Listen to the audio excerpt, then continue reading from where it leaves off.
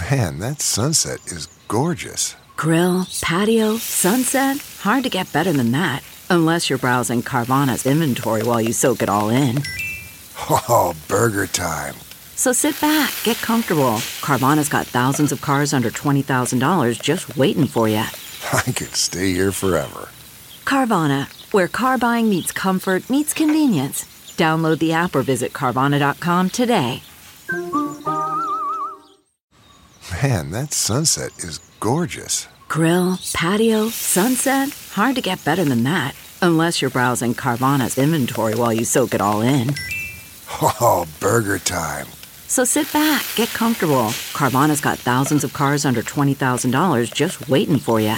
I could stay here forever. Carvana, where car buying meets comfort meets convenience. Download the app or visit Carvana.com today.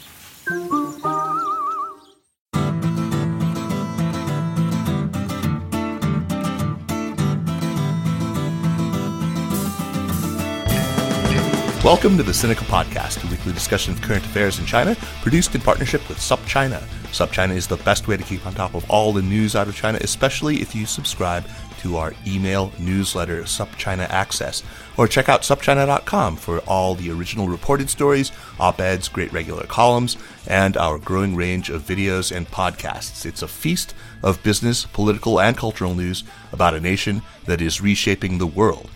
I'm Kaiser Kuo, coming to you today from my home in Chapel Hill, North Carolina. I've not made any secret of the fact that it's been pretty rough for me of late, what with U.S.-China tensions continuing to rise, even after the election of Joe Biden and, with anti-Asian hate, inseparable really from the xenophobia that's gripped so much of the country. I imagine that many of the listeners to this show share my despondency. Well, folks, I've got something that might just make you feel better, at least for 90 minutes, with a warm afterglow that will keep your mood elevated for that long again, at least. So as long as you stay off Twitter and don't look at the news. So on April 16th, PBS's Great Performances will air the documentary Beethoven in Beijing, which tells the story of the Philadelphia Orchestra's long and very close relationship with China, from the first concerts that the orchestra under the legendary conductor Eugene Ormandy and played there in 1973 up to nearly the present, to 2019. The film looks at the orchestra's role in popularizing classical music in China, as well as China's role in revitalizing not only the Philadelphia Orchestra, but perhaps it's not too much of a stretch to say in revitalizing classical music in the United States.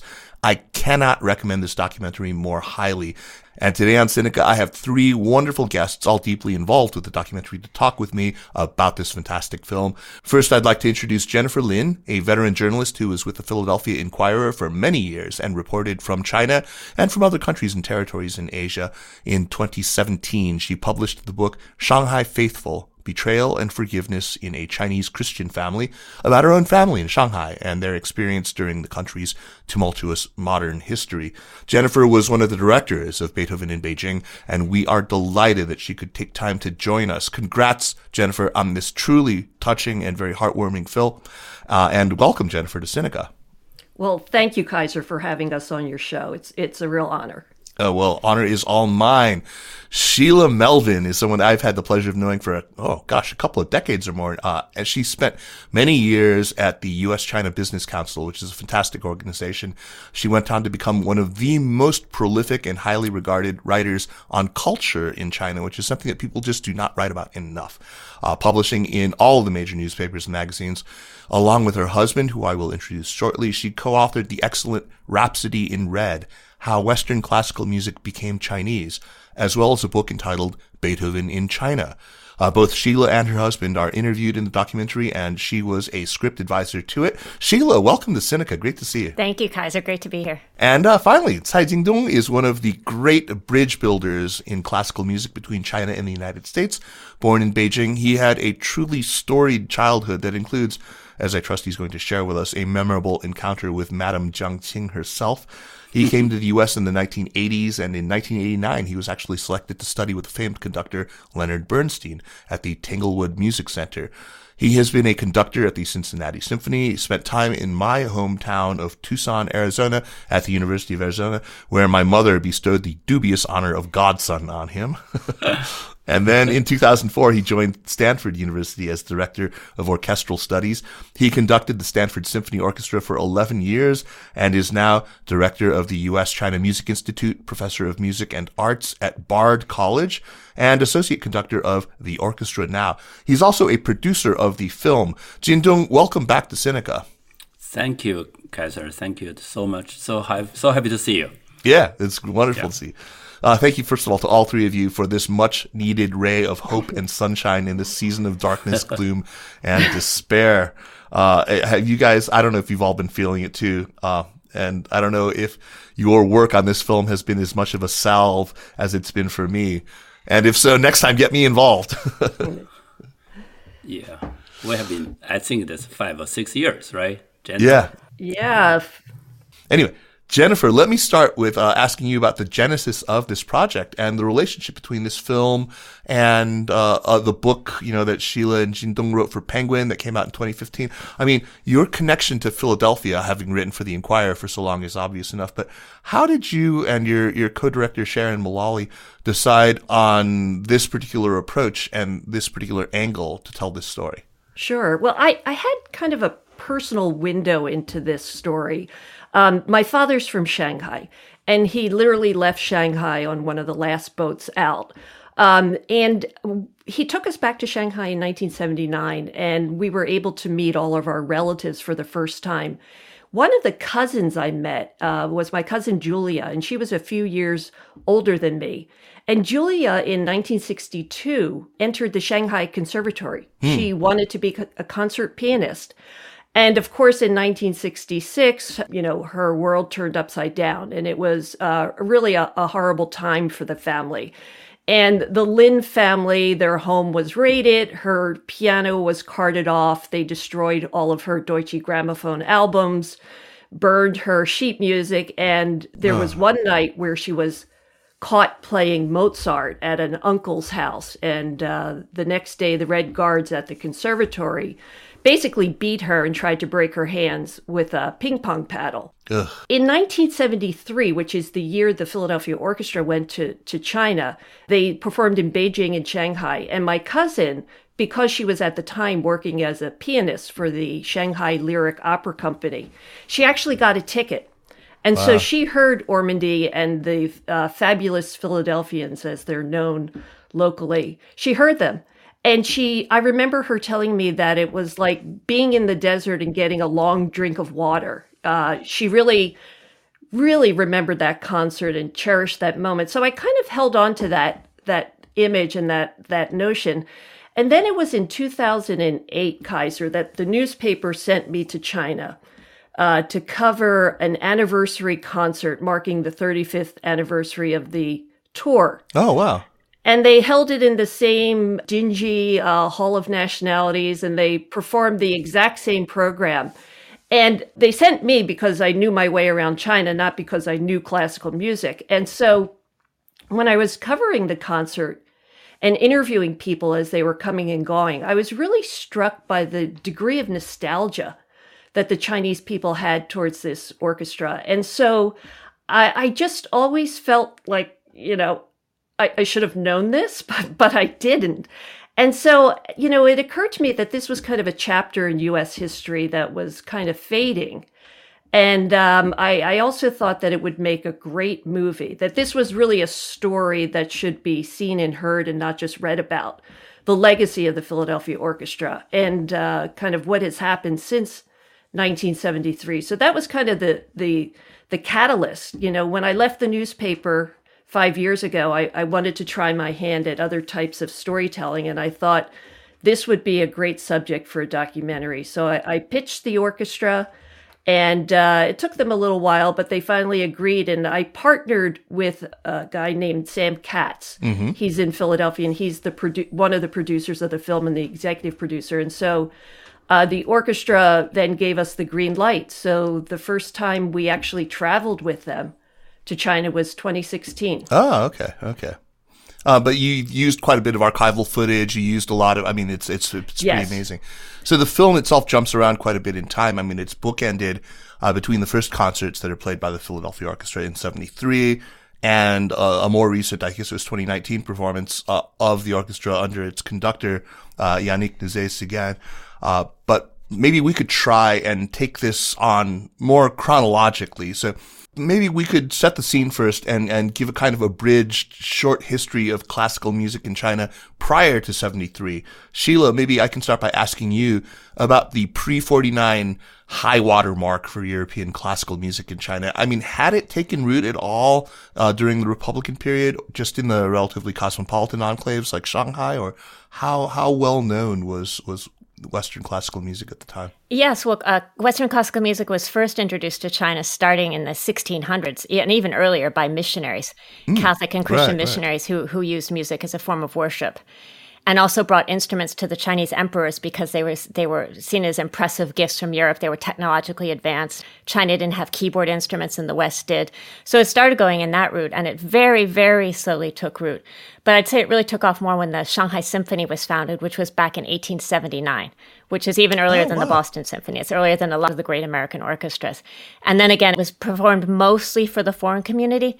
But by the 1900s, early 1900s, 1920s, Chinese audiences were allowed to go in. And the first Chinese musician joined the Shanghai Symphony in 1927. So by then, it did have fairly firm roots. And another angle was through military bands.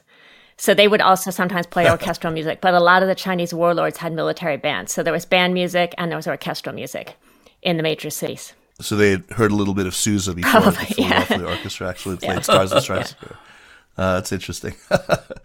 I'm curious, though, what was it that they had? I mean, I just remember in the beginning of the film talking about how Chopin and Liszt were on the naughty list, as it were. Just now, Jennifer told us about her cousin having her hands almost broken with ping pong paddles over playing Mozart. It seems like some composers were verboten and others were sort of still allowed. How did they draw the line? Was it just sort of the arbitrary tastes of people like Jiang Qing? Well, basically, I mean, when 1949 came along, when the communists won the revolution, triumphed, and the People's Republic was founded, there was a big debate over Western classical music, whether or not it was bourgeois and it should be thrown out, or whether it could serve the needs of the workers, soldiers, and people. And it was decided that it could serve the needs, but it kind of had to be sinified and adapted. And there were so Chinese composers started composing their own music, and certain Western composers were still permitted. And one of them was Beethoven, because Beethoven was seen as a revolutionary even in his own lifetime. And also because he was very popular in the Soviet Union. And the Soviet Union was instrumental in setting up all these orchestras, opera houses, conservatories, and they liked Beethoven. So that sort of music was permitted up until the beginning of the Cultural Revolution. But the more sort of impressionistic bourgeois music like Debussy was not permitted. It was never performed as much. I see. But what about some of the more avant-garde stuff that was coming out of what would become the Soviet Union, or, in the case of some of these composers, was already the Soviet Union? I mean, many of my favorite Eastern European composers, I hope that they were still being played in China. I mean, your Prokofiev and your Stravinsky, was that considered too weird for China? Well, I think you can, one way, like Sheila said, another way you measure it is by politics. Any composers relate with nationalism, and mostly music can be allowed to play in China. So like Dvorak would be okay? Dvorak will be okay. And Chopin, because he always think his heart in Poland, and this, anyone, you can find some really that's kind of nationalistic stories, then their music actually will get to be played. And I think for the Soviet Union's composer, I don't think China is very keen yet, because they, when I was in music school in China after Cultural Revolution, basically we only learn music up from Bach or after Bach and before Debussy. So that's period. So that's, and so anyone beyond that, we just don't have it. We never really have the information to learn them. Jingdo, while we're on you, tell us a little bit about your own experiences as a young aspiring composer during the waning years of the Cultural Revolution, and about this encounter that you had with Jiang Qing that I alluded to when I introduced you. Tell us about that. Those are some amazing stories. Well, I love music when I was little. I always try to look at our window, see other people playing Chinese instruments. So I grab erhu to play for a little. And then, I found the violin. The reason because during the Cultural Revolution, the first few years, there's no school. And my father think, you better not to get on the street. What do you like to do? I said, what about play some music? He find a used violin from a down shop. So I started to play this violin, and I studied for myself, then find a teacher to study. So that's how I start music. Start with Western instrument. So that's what I want to say is, even during the Cultural Revolution, Mozart was forbidden, right? Beethoven's forbidden, but the instrument you can play.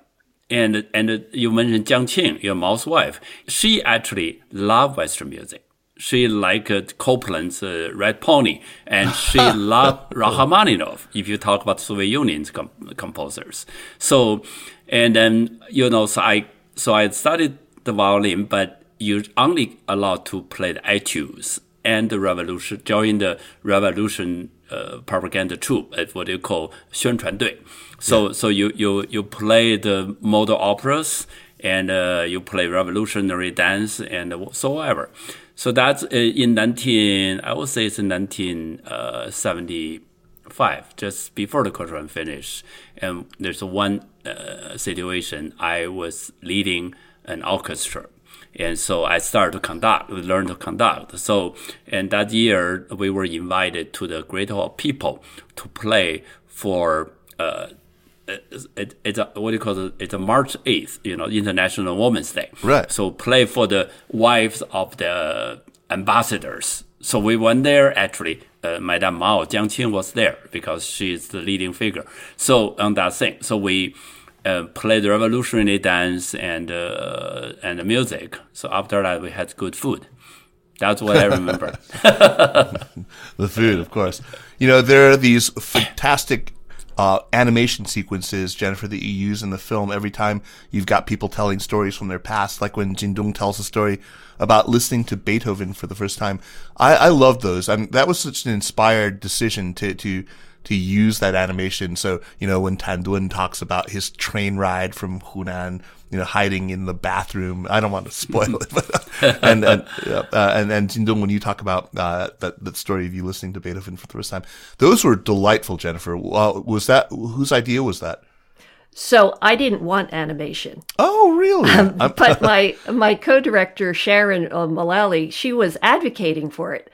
And so it's funny how we found our animator. His name is Jacob Rivkin. But we literally, Sharon finally brought me around that animation would be good. And we literally Googled Chinese brush style animation. And we came upon Jacob, who happens to be in Philadelphia. Wow. He teaches animation both at Penn and Rutgers. And I just adore the animation in the film because he was able to convey concepts and ideas and memories in a way that we could never do just with film. Oh, and the other thing I forgot to mention about Jacob and talk about, fate. He was a Fulbright in Nanjing. So wow. Like when I told him, okay, we have to create like a lavatory inside a Chinese train for this one scene involving Tan Dun, I didn't really have to explain it. He knew exactly. He'd been on trains. Yeah. And the wonderful Jindong sequence, which is one of my favorite parts of the whole film. When I told him it was in a Sihuyuan, he knew what it looked like. He knew how to envision these scenes in China. So, yeah, I think without the animation, we would not have been able to convey certain anecdotes as well as, certain concepts. I think that if you hadn't told me that it was a guy named Jacob, I would have assumed it was a Chinese animator. I think he really got it. It felt so just authentic. It was fantastic. You have this remarkable tape of Nixon and Kissinger actually breaking the news by phone to Eugene Ormandy that the Philadelphia Orchestra had been invited to China. That was amazing. There's all sorts of great archival stuff in there. But there was also a backstory here, right? Ormandy, as I understand it, had been lobbying to get the Philadelphia Orchestra to China from the moment that a thaw was detectable. I mean, he was pushing this, right? Fiercely. He was pushing it fiercely. I actually have a book coming out on Beethoven in Beijing, focusing just on the 1973 tour. And what I found out, Kaiser, is he was actually lobbying in 1971 when he was reading the paper about the ping pong team going to China. And he was sitting with the manager of the orchestra, Boris Sokolov, and he said, "Boris, how do we get an invitation to China?" And they're like, "I don't know." So they called the White House, and the White House said, "Well, you have to approach the nearest embassy." So the orchestra actually wrote away to the Canadian embassy, and they never replied. But then Ormandy kind of worked all of his political contacts. So like Senator Hugh Scott and, all of these Republican bigwigs were really lobbying for him. And then Nixon really liked him. I mean, he received the Presidential Medal from Nixon, and Nixon tells the story about listening to the Philadelphia Orchestra albums as a kid growing up. So there was this affinity already between Ormandy and Nixon. I had no idea. That's who would have ever thought that Nixon was a classical music aficionado. But Sheila, when Jiang Qing and the Gang of Four first heard that they were coming and they were planning on playing the Fifth Symphony, they were not happy about that because, that's all about fate, and good Marxists, they don't believe in predestined outcomes, but in mankind forging its own destiny. They hinted strongly, though, that they wanted the Sixth instead, the Pastoral. I guess Ormandy wasn't pleased with that, though. Can you explain why? What did he have against the Sixth, the Pastoral Symphony? I think he just didn't think it showed off the best qualities of the Philadelphia Orchestra. Because there's, they could sound so big and so bold. Right. And so I think he just didn't particularly like it. It wasn't the best way to showcase his orchestra. But there was a backstory to that, because when Kissinger made one of his visits to China in 1973, Zhou Enlai had said, "Hey, he's German, we should play Beethoven for him." So he got the Central Philharmonic to give him basically a private concert. But there was a big behind-the-scenes debate about he said to the conductor, Li Dolun, "What do you play best? What Beethoven?" And he said Beethoven's Fifth. But then the Gang of Four got involved, and they said what you just said. "Oh no, the Fifth is about fatalism." And so then Li Dolun, the conductor, said, "Well, what about the Third?" And the Gang of Four said, "No, that's about Napoleon," because Beethoven had originally dedicated it to Napoleon and then crossed it out. And then they said, "Okay, well, what can we play?" And the Gang of Four said the Sixth. It's about peasants, because it's a pastoral. So that sort of became the go-to Beethoven after that debate. So Ormandy actually, Jennifer, his reaction to watching or to listening as the crowd, this is in the film, applauded so tepidly. That was really funny, and it was something I've also experienced when first playing concerts in China. Although in my case, the reaction probably was genuinely tepid. This would have been kind of frightening. Was this? I mean, Jindong, you were there. Is that how audiences used to respond? I mean, that was really the most enthusiasm they could summon up, just sort of clapping. Yes, I still remember in 1979. That's quite some years after that. When you go to a concert, you can hear the pin drop. And it's very, very quiet. And after concert, if you can hear some clapping, then you're lucky. And usually, we were trained just not to doing that. So it's very natural. It's never really react to anything excited. And if you reacting anything excited, you can be in trouble. So that's in our culture.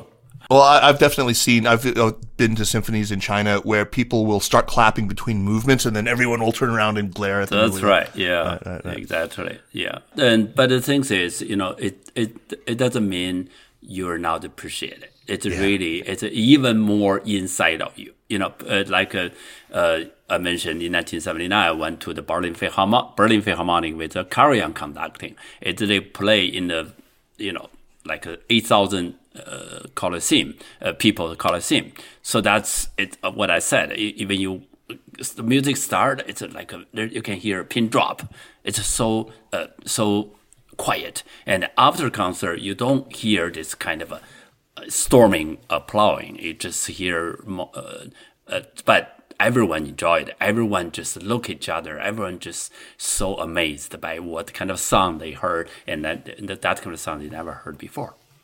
So there's this amazing scene, though, where Eugene Ormandy visits the rehearsal studio. I guess it's the Central Conservatory. The Chinese musicians are all just, absolutely nervous. Then I can't remember who it was, but one of the American musicians is talking about this and says that within minutes, once Normandy actually starts conducting, they start sounding like the Philadelphia Orchestra. And that seems to suggest to me that the raw talent was really there. Talk about the state of classical musicianship in China at the time, Jindong. How good were they? I mean, what was missing? Was that all that raw potential was already there? Is that fair? Well, during the Cultural Revolution, it's about 10 years. So you're not allowed to play classical music, but doesn't mean people are not practicing. Right. People practicing in secret, and that's why after the Cultural Revolution, there like thousands of people just came out to say to play to try to enter the Central Conservatory. So that's what I mean. It's in the Cultural Revolution, people are practicing, and people basically still have attached to the classical music. Yeah. Well, that relates to the persistent knock that we hear against East Asian musicians, not just Chinese, but all East Asian musicians. We've heard this for decades, or at least used to anyway. They're technically proficient, sure, but somehow they lack this capacity for emotional expression. I always found this to be, essentialist nonsense. I mean, it's a piece with the whole, East Asians are robotic, emotionless automatons.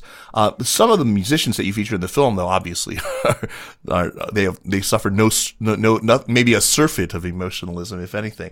Lang, for example. But Sheila, do you see this as changing now? I mean, what do people say now about musicians from East Asia? Do you still hear this? Are we moving beyond this idea of Asians as soulless machines? No, I think the bias still exists. I mean, they're technically proficient, but they're not musical, whatever that means. This idea that because the European music people are performing didn't come from China and therefore they somehow don't have the same connection to it, I think is absolutely ridiculous. I mean, Beethoven's roots are so deep in China. This is a composer people literally died for. Beethoven is as much a composer of China as he is of Germany. And I think, you don't see that many conductors from East Asia. It's changing a little bit.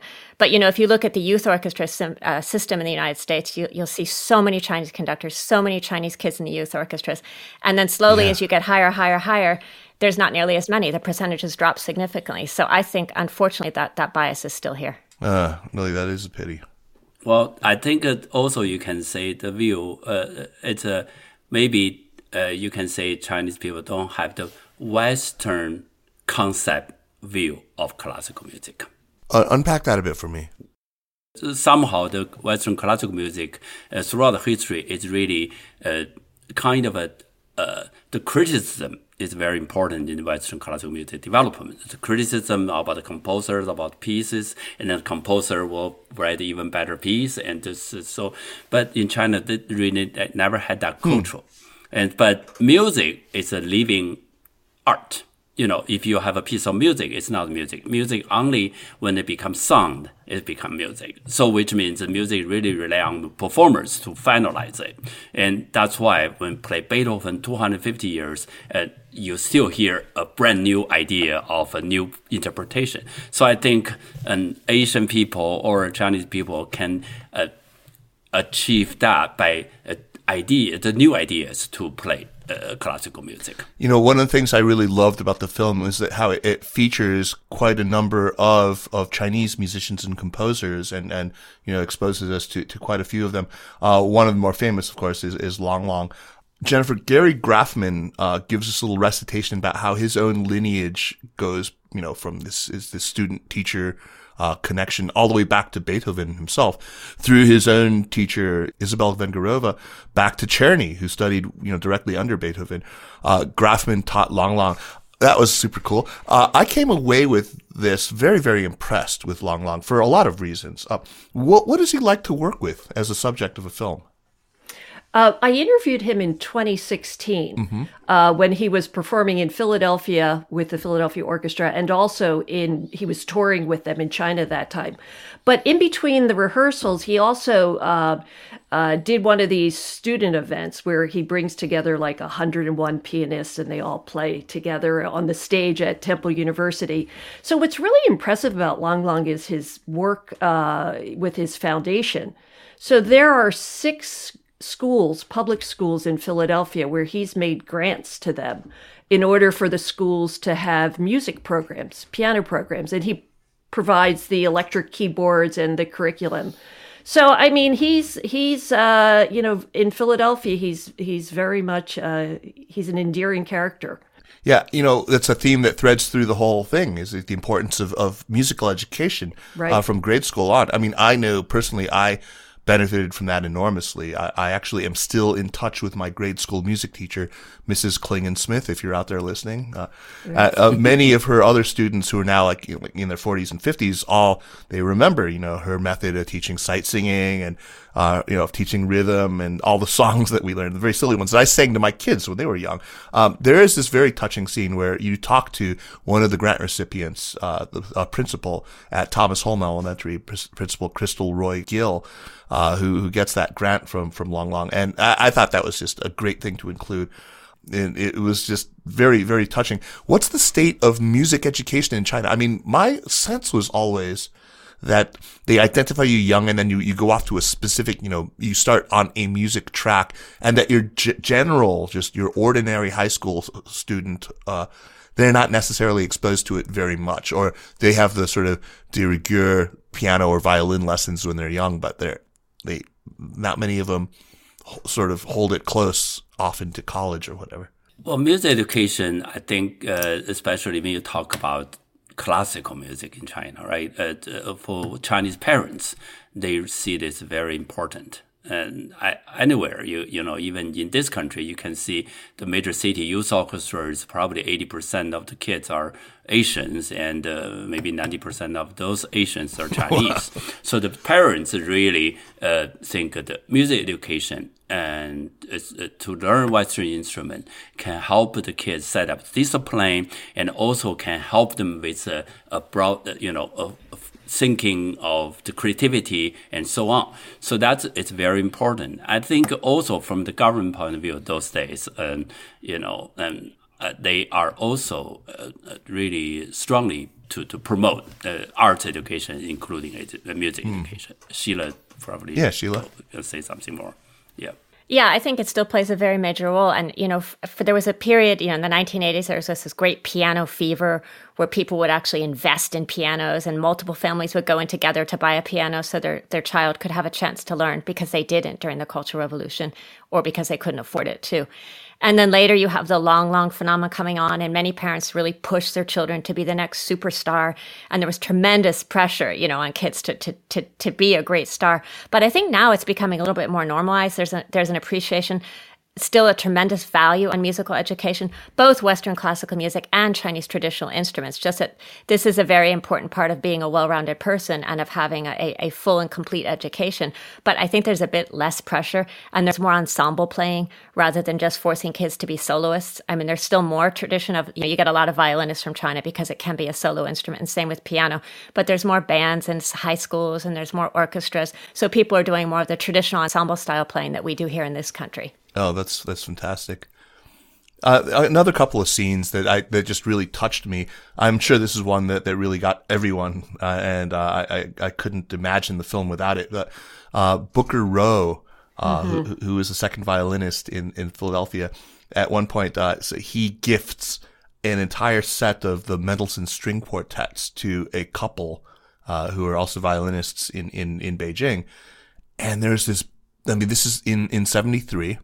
And there's this beautiful moment of reconnection many years later near the end of the film, when you bring them back together at the National Performance Center. Yeah, I'm glad you liked that scene, Oh, Kaiser. I sure did. The story behind it is, in 2016, it was our first time on tour with the Philadelphia Orchestra. And Jin Dong and I arranged a luncheon in Beijing. And we wanted Chinese musicians who had been in the Central Philharmonic during that rehearsal with Ormandy to get together with Philadelphia musicians who were still on tour and performing with the Philadelphia Orchestra. So we had a luncheon in Beijing, and the Chinese musicians were there first at the restaurant. And we had a lot of photographs from 73 all around the room. And I'll never forget it because the Philadelphians came walking in. And as soon as Booker Rowe, he's a violinist, as soon as he walked into this room, this woman ran up to him and said, "You're the one. You're the man who gave me sheet music back in 1973. And she's going on and on and on. And our translator was trying to keep up with her. And Booker's like, stunned and just trying to take it all in. But it meant so much to her, this gesture of, she explained that all of her sheet music had been destroyed during the Cultural Revolution, right. And all of it was hand. She had to recreate it all by hand. So to get printed, published material like that, it really meant a lot.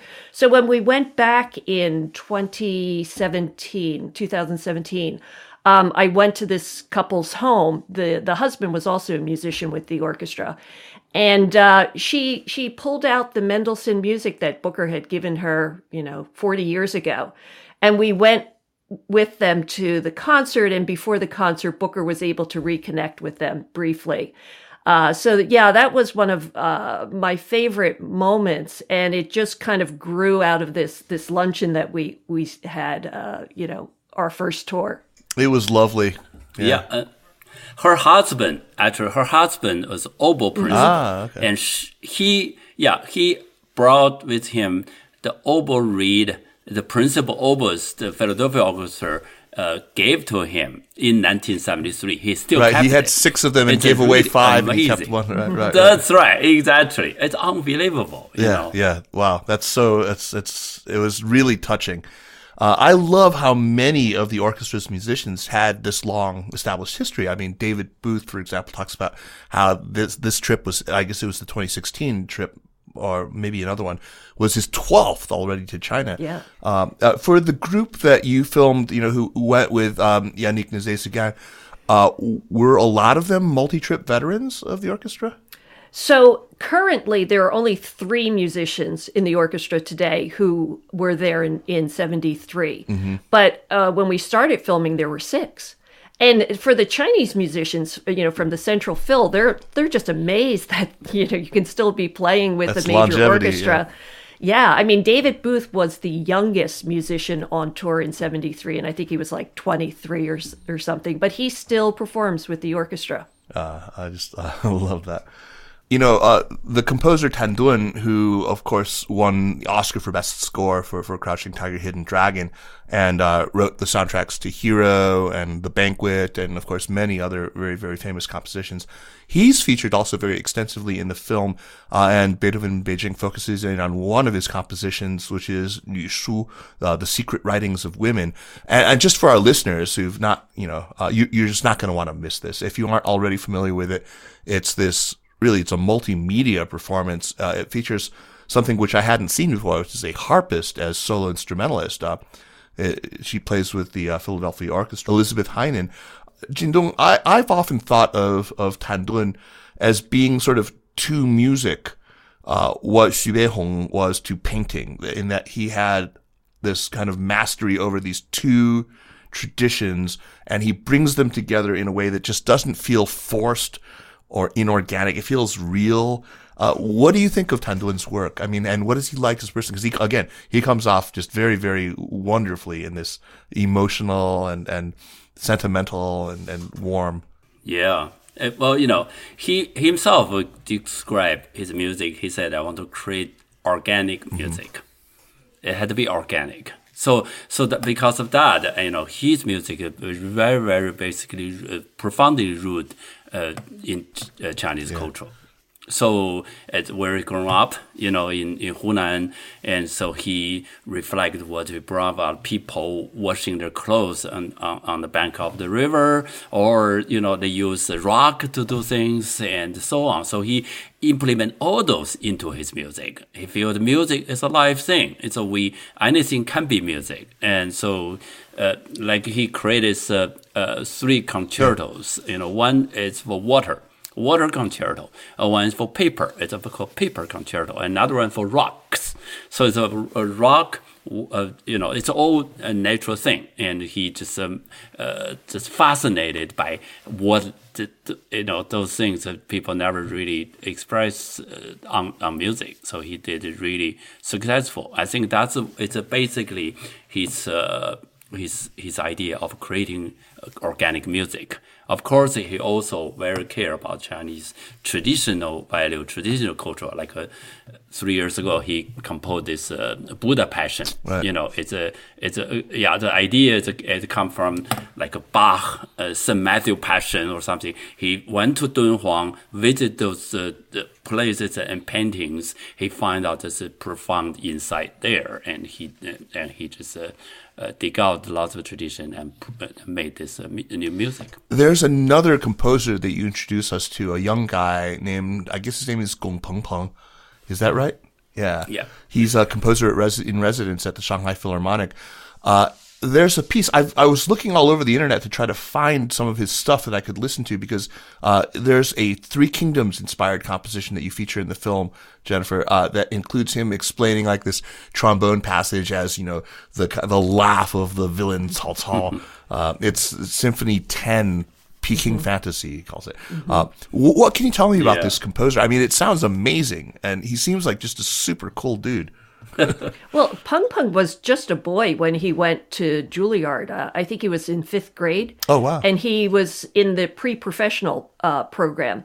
And I think his parents' aspiration was that he would be the next Long Long. So he was a piano student. Oh, right. With Veda Kaplinsky at Juilliard, who happens to be the wife of Herb Light, who's one of the people in our film.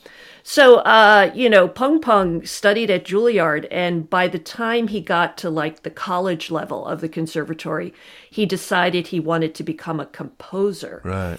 Which did not go over big with his dad. It caused a lot of attention, but this is what he wanted to do. So I think Peng Peng's only 26. So when he graduated from Juilliard, he told us he didn't have any strong intention to go back to China, but then he was offered this position with the Shanghai Phil. And as he says, as a composer, to be able to have a relationship like that, he couldn't turn it up. So he is now in Shanghai. Well, I need to find some of his music. I mean, because that was just really compelling. I definitely want to check this out. Kaiser, he also has a piece about Catcher in the Rye. I think you would love that. Oh, really? Yeah, Not my favorite novel, but yeah, but it's a really interesting piece of music. Actually, he does a great job. See, that things is what I want to say is, there's a new generation of Chinese composers. Beyond Tan Dun, Chen Yi, Zhou Long, there's a new generation, like 20 or 30 something. Those people, I think really we need to look into those composers. And in classical music world, around the world, people are looking for what is the next generation, what is the new, right? We have been playing dead people's music for so long. And they're great, like Beethoven or Mahler, they're great. But same time, if you think about it, back then, Beethoven's time, Mahler's time, they play contemporary music. So we need to have the music of our time. So what is the music of our time? So that's we need to look at, a part of it we need to look at China. If we say China can save classical music, I don't really, I'm not sure about if you just to say the classical music is a Haydn, Mozart, Beethoven, or Bruckner. But if you go to China, you will see there are more new compositions, new operas being performed. So I will say China can contribute to the 21st century contemporary. Revitalize it. Yeah, absolutely. I mean, so no, you often hear it remarked on how when you attend a classical concert in the U.S., the audience either has white hair or black hair, right? Or blue hair. Yeah, blue right? hair, exactly, blue hair.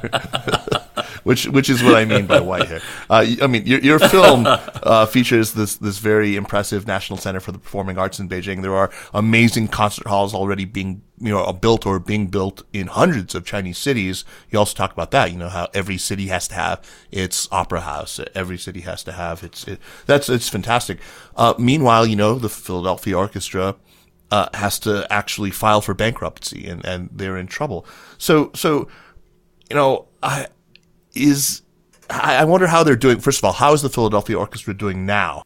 So it's important to note, Kaiser, they filed for Chapter 11 in 2011. So it was a decade ago. Okay. And they actually came out of it in a year's time. So before the pandemic, they were doing quite well in terms of rebuilding their endowment and reaching out to build new audience, as all orchestras are.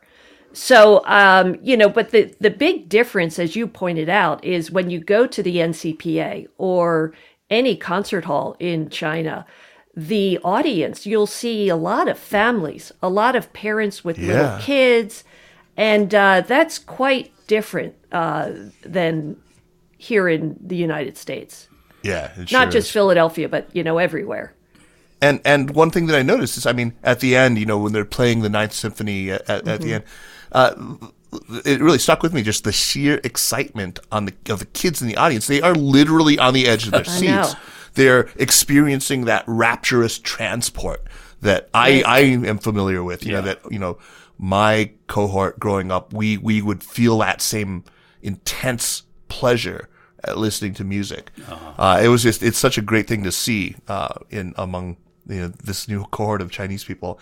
It was one of the things that because the film ended on just such a powerful, wonderful note that I was walking on a cloud for hours after the first time I watched it, and then I watched it again just the other day. Kaiser, you're the perfect viewer. So, okay, yeah, I confess it's not going to do the same Kaiser. thing for everyone, but I needed it like nobody else. Right. But there are two scenes in that final moment where there's a little girl and she's literally sitting on the edge of her seat, and sitting up straight, and then there's a little boy who's conducting the music, and it's just there's an energy there. Yeah, the great catches. Yeah. So, I can't help but think that, maybe there's some truth to this idea that China is going to save, if not save, to revitalize, to reinvigorate classical music. And not just China, obviously, but the rest of East Asia. I think that, because it's been so frustrating for me as somebody who comes from the rock idiom to just see how swallowed up rock ended up being by just this commercial, just sort of cynically turned pabulum. That's such a contrast with what I see happening in the world of classical music. It's actually super encouraging to see. Yeah, I would say transform. Yeah, transform. That's a good word. Yeah, transformed is a good word. I think that's probably the best. They're not going to save it. They don't need to save it. That's not their job. They're going to transform it and become, a genuine contributor and propel the art form forward. I think that's China's role in classical music and in many other areas of society. Like painting, right? Like we've seen with sculpture and painting with a lot of the modern Chinese, artists. It's transforming. Exactly. Yeah. And one of the really wonderful things is how Chinese artists like Tan Dun and Gong Peng, who we were just speaking about, can draw on two traditions. Yeah. They can draw completely on the Western tradition and they can draw completely on the Chinese tradition. And to me, that's a tremendous advantage that many Chinese artists have that, Western artists don't, because we tend to be drawing on our own tradition. But they've absorbed the Western tradition so thoroughly and kept their own at the same time. And then you get this fantastic merger and all these new ideas coming out. And that's a great gift that China has. And we could have it too if we were more willing to absorb. It's a natural biculturalism. Jennifer, Sheila, Jindong, thank you so much for taking the time to chat, for making this wonderful, wonderful film. I hope everyone gets a chance to see it. So it's the 16th on PBS. Great performances. That is its debut. If people miss it, will they be able to see it somewhere else? Yes, it'll be streaming on PBS for a month afterwards. So they can catch it for the next month at least. Yeah, some station actually show it in the different time, I think. Yeah, just looking for the local PBS station. I have a special request when we get to the recommendations section. I want all of you, if you can, to introduce us to some of the new composers that are coming out. We talked about these 20 and 30-something composers. So if you have any in mind and you want to drop their names during this, I would be just delighted, because I'm always looking for new music to get into. So that would be fantastic. So let us move on to recommendations. First, a really quick reminder that if you like the work that we do with the Sinica Podcast and the other shows in the network, shows like our new China Stories and stalwarts like the Caixin Sinica Business Brief, then please show your support by subscribing to SupChina Access, our daily newsletter. Also check out SupChina AM, which is brand new. It offers a quick 2-minute read of the big business stories from China, put together by our new China-based business editor, Che Chang, and our US team as well. On to recommendations. Jennifer, why don't you start us off? What you got for us? Okay, I have a book and a band for you, Kaiser. All right, a book and a band. So the book is about Chief Justice John Marshall. And it's called John Marshall, The Final Founder. And it's written by Robert Strauss. And I'm halfway through it. It's a very breezy biography. Oh, okay. And Robert Strauss makes the argument that Marshall should be up on the mantle with the other founding fathers, George Washington et al. And it's a book that's filled with a lot of, I didn't know that. Like, I didn't know that he was in Valley Forge with Washington. Wow.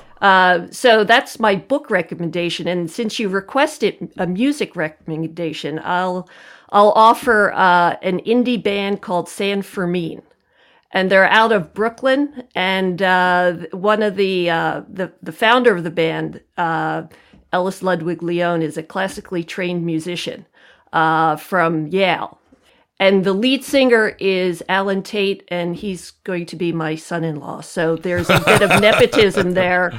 That's okay. They are a very good band. So if you're looking for some indie bands, You're letting your daughter band. marry a worthless rock musician, a Bukalpu rock musician, huh? That's Exactly. good. All right, good for you. That's fantastic. Open-minded like that. My wife swore when she'd broken up with the drummer she was dating before we got together that she would never date another long-haired rock musician. And yet, here we are 18 years later. Yeah. All right, Sheila, you're up. I think I'll go ahead and urge people to listen to some of Peng Peng Gong, because that viola concerto after Catcher in the Rye is on YouTube. It's easily accessible. Okay. And it even it explains, he's got subtitles going on at the bottom telling the part of the story that he's performing through music. I think it's really creative. It's a great piece of music, and it's a great example of the absorption of both cultures. Oh, fantastic! Oh, no, I was so blown away by that guy. So I'm gonna, as soon as we're done here, I'm gonna check that out. Thanks, Sheila. Great recommendation. And Jindong. Yes, okay. I always encourage people to listen to contemporary music by living composers. And in this case, I would recommend people to listen to composition by Zhou Long. Zhou Long is a composer. He is among the first class of the composition majors after the Cultural Revolution entered into the Central Conservatory of Music. He's the same class as Tan Dun, Ye Xiaogang, Chen Yi. They all is from the same class.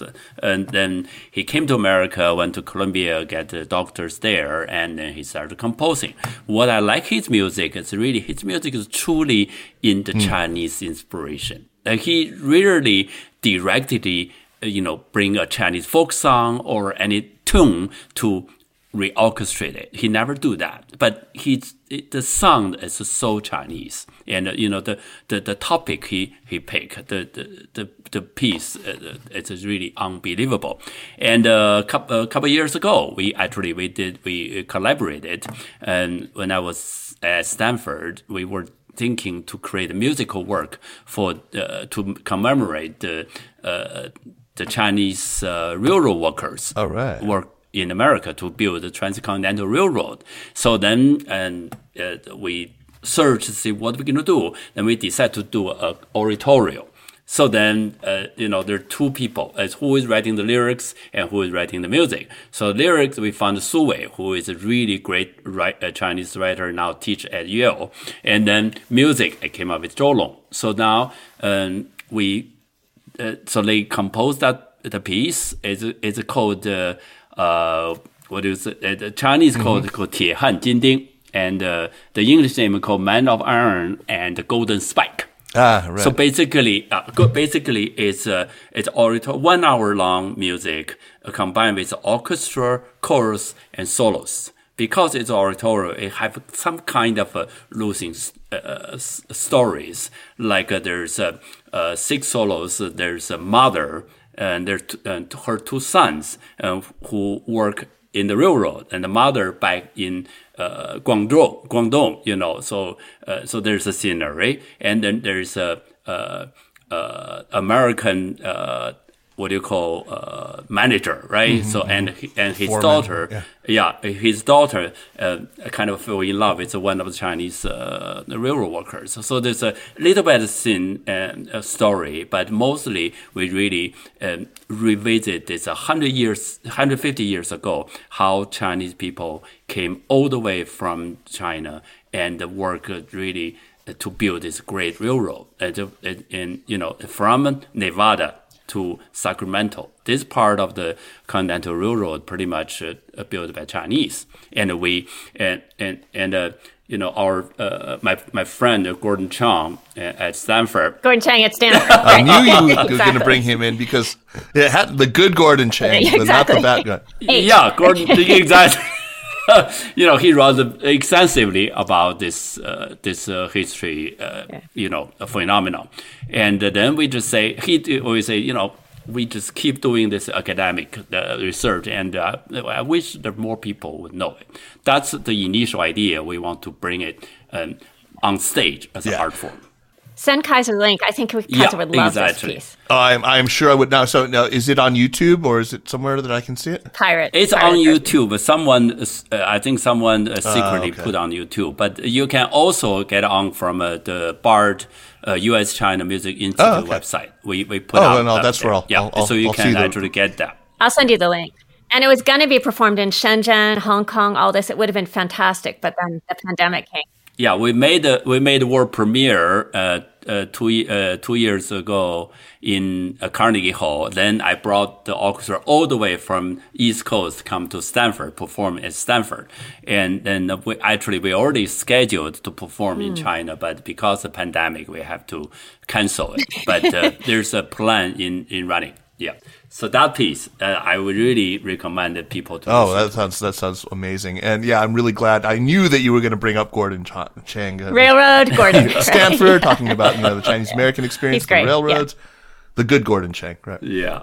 Those of you who are not familiar with him, I interviewed him as part of my California series last year. No, it was the end of 2019. So check that out. It's a really, really fun interview. I am going to recommend a couple of long articles, one from March 19th in the New York Review of Books called A Day in the Life of Abed Salama by Nathan Thrall, and another of roughly the same length by the New Yorker writer Rafi Khachaturian called Surviving the Crackdown in Xinjiang, which just came out this last week. If you've read them both, you will understand why I pair them, both focusing on the experience of one individual, a Palestinian man named Abed Salama, whose young son is killed in a bus accident, and a Kazakh woman named Anar Sabit, who is detained and eventually sent to a re-education camp in her native Xinjiang in 2017. Both stories really kind of zoom out from these individuals to the macro picture of what's happening.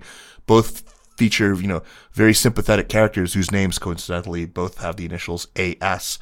It was really almost eerie how this happened, but I read them right one after the other, and it really set my mind to thinking about the many ways in which Israel and China, in Xinjiang in particular, have parallels. It's I know I'm probably going to get in trouble for having said that, but it's really important, I think, to understand and to start thinking about those parallels. Anyway. Thank you. I mean, I don't mean to end on a depressing note here after such an uplifting conversation. But thank you once again to Jennifer, to Sheila, and to Jindong. It's been such a pleasure speaking to you, and congrats on this just fantastic film. It was so great. Thank you so much. Thank you, Kaiser. Thanks for having us all on. Oh, what a delight. Yeah.